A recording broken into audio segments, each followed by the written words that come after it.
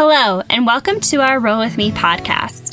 This episode is made possible from the support of our friends over at Zoox, who encourage dogs to live life off-leash. We are all about that, as we prefer to explore places that are dog-friendly and in the backcountry. We give Blaze and Peaches Zoox treats as we adventure in the outdoors. Learn more about Zoox at Zoox.com. Speaking of dogs, we're here with Bean, Kyle's best friend and sidekick. He's an 8.5-year-old Border Terrier, and Kyle and Bean have been traveling around the U.S. in a red Winnebago Travato. Growing up, Kyle and his family experienced some dark times, and even some periods of homelessness. Kyle moved frequently and attended 14 different schools.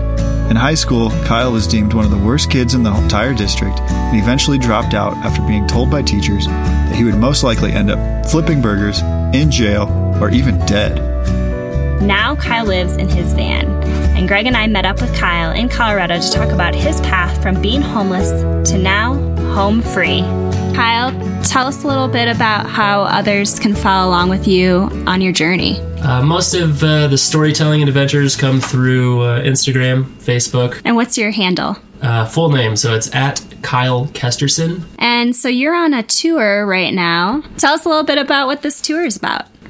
So I do a series of speaking engagements. We usually go deep on the topics of entrepreneurship, storytelling, creativity, building culture, more so now living the van life lifestyle. That's awesome. So is it your art and photography that's funding these travels that you're on right now? And no. So I do, consulting and then speaking and running these workshops. And it really is, when you're on the road, you just kind of figure out all of where you can extend yourself. You dabble?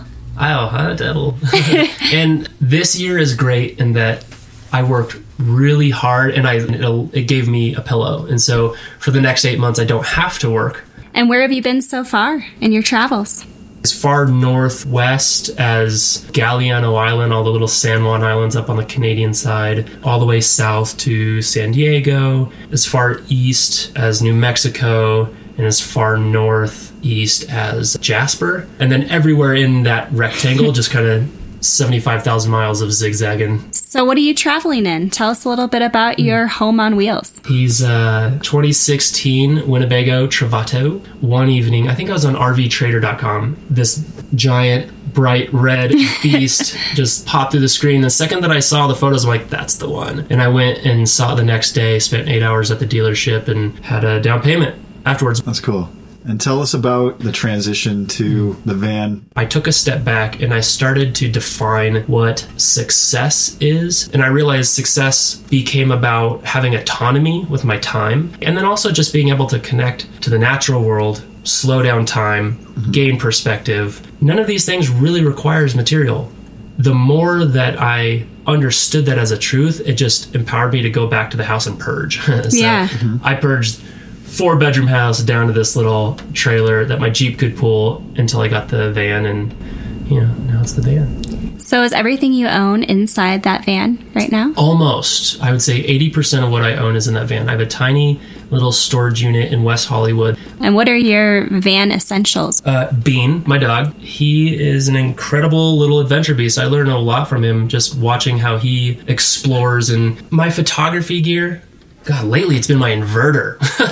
Yeah? Yeah, because without it, I don't have access to my outlets unless I'm plugged in or my generator's on. I got this little awesome 350, 400 watt inverter off of Amazon. Pop in a little 12 volt and it just stays charged. So can you be off the grid? I'm assuming you can. I'm always off the grid. Okay. I'd say 90% of the time is boondocking. Take us in a tour of your rig if you were to walk in. So you have this little chariot step that slides out and you can walk straight up into the inside. It's like your red carpet, right? It is a red carpet. Except it's not red. No, everything else is red.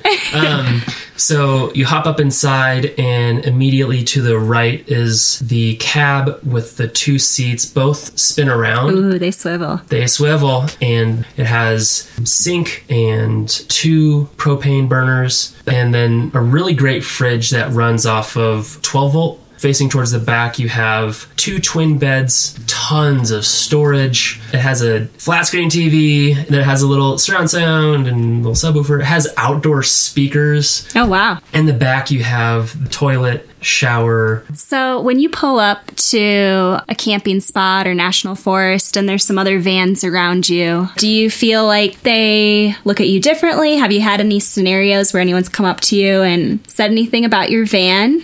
Oh, yeah. I connect really well with elderly people or a more retired generation. I've had a few moments, though, where the build-out community, they'll be interested in it until they realize that Winnebago did most of the work. And then it's like, oh, cool. All right. And then, they'll end the conversation or walk away or something. It's like, all right, I see how this works. But most people are pretty friendly and interested about it. Do you ever feel torn between the two worlds of RVs and vans? I mean, do you feel like you fit in one more than the other, or you kind of bounce between them? I think this is the Travado, I think, is the riding line. It has many of the comforts of an RV, but I can parallel park it downtown LA in the middle of the night, or I can fit in a compact parking space. So I have the access of a normal vehicle with the comfort of an RV.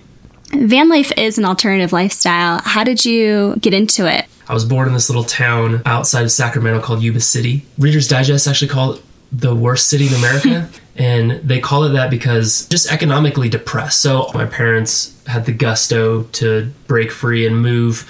We ended up outside of Seattle, starting to get life going again. And then my mom ended up getting fired from a job, and they withheld her paycheck, and we didn't really have any time to react. So I was in 3rd grade and my brother was in kindergarten. We ended up each with our own black trash bag and homeless for a couple years, bouncing around different shelters and doing the whole food bank, clothing bank, and school lunches. But my parents somehow had the creative energy to construct a narrative. And the narrative was that we were on an adventure. And there was an exciting reason to jump around to each of these places, just being very optimistic. I think that really became the first foundational element around this finding comfort in uncomfortable situations and chaotic situations. So does being on the road ever get lonely? Tell us a little bit about road life as a single traveler. Yeah. As opposed to maybe traveling with another person. Single guy, ladies. I won't always have the opportunity to have this space to not have to filter myself and consider somebody else's experience. That then makes it feel like it's a gift, and it allows me to also appreciate that limited time. But every now and then you're experiencing something that you're just like, man, to just share that with somebody would also be great. Over the last 2.5 years, have had a few people join in along the journey, and I dated on the road a little bit, which was a little difficult, but you're like, I'll drop you off here and exactly. See you again here or something. Or never see you again. It just doesn't feel like I'm at a place to be rooted down anywhere. So, do you think that this van is your forever home? I look at my life now, and one of the unexpected side effects, you instantly become more aware and more conscious. You have a very clear understanding to your consumption and your footprint. Mm-hmm. And so living that level of awareness mixed with being very intentional with your space and why you own what you own, you're very present in your life and the life that you're living. I can never see myself not being in a situation where I become numb to that again. What's your advice to somebody who is scared of that uncomfort, and maybe wants to take the leap and do something adventurous like van life, but just needs some words of wisdom or something to get there? Breathe.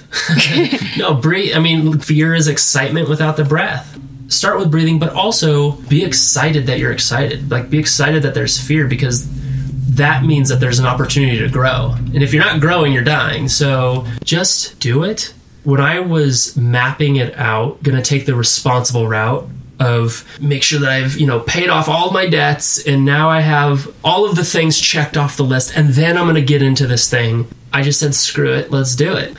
Cool. That's cool. And until you had your house in Las Vegas, was a house and a yard and space, was that something that you really sought and were working hard to achieve? As soon as you end up not having an address, life becomes increasingly more difficult to receive services, to get a job. I had a couple houses prior to one in Vegas and stuff. So for a long time, I had been very comfortably sheltered. And yeah, I mean, it was difficult breaking away from that comfort, you know? And I even find that now, if I sit somewhere for too long, I start to get too comfortable. And then I'm like, I got to hit the road. I got to get in the van. Fair enough. And, you know, I wonder all the time about people who haven't achieved their personal level of success. What would you say to somebody who is after that because they haven't had it? The way that that's communicated like that, it makes it sound like you climb up, you experience life, you get to the top, you open up the box. Here's success, guys. What do you do after that? What does your life look like after you've achieved success? Like, you still have, another 20, 30, 40, 50 years? So the way that I look at what I want my life to look like when I'm on my deathbed is just that deep sigh of relief, shit-eating grin of, I did it. I knocked the hell out of it. I live life. I mean, that's it. What does your family and your community of friends, what do they view your lifestyle as? My mom has always been supportive. She doesn't get the van thing, but she bought like all of the inserts for like the thermal inserts to keep heat out and stuff. So she's like, I don't get it, but how can I support it? You know, how can I make it easier, better for you? So my dad, he's the very traditional, like, backbone, hardworking. The second that I started deviating from the clock in, clock out, the further I got away from that was like, wait a second, you know what? Well, how are you going to make money? Like, how are you going to, you know, as my entrepreneurship started to pay, as the van life starts to pay, then it starts to make sense. What advice would you have for somebody being able to identify their own values versus cultural values? Everywhere where you can find discomfort, that's an invitation to another little gift box that you get to open up. I like it. For the van lifers, we have a responsibility to be authentic about what it means to live this lifestyle. It's not sunsets on Instagram, singing around the campfire all day, every day. And a lot of people do feel like, wow, you were free and you are living this life is amazing at all times. Like, well, it's hard work. You need challenges. That's what keeps us present and forward, is something to work at. We're here to solve problems. It's worth it. It's I awesome. like that. Yeah. It's a good closing, I think. Well, thank you so much for joining us and sharing your wisdom. And we loved hearing your story, and we're excited to share it. I appreciate you guys taking the time. Well, thank you. Thank you so much. If you liked this episode, please leave a review in iTunes. We really appreciate your support. Thanks for listening. Until next time.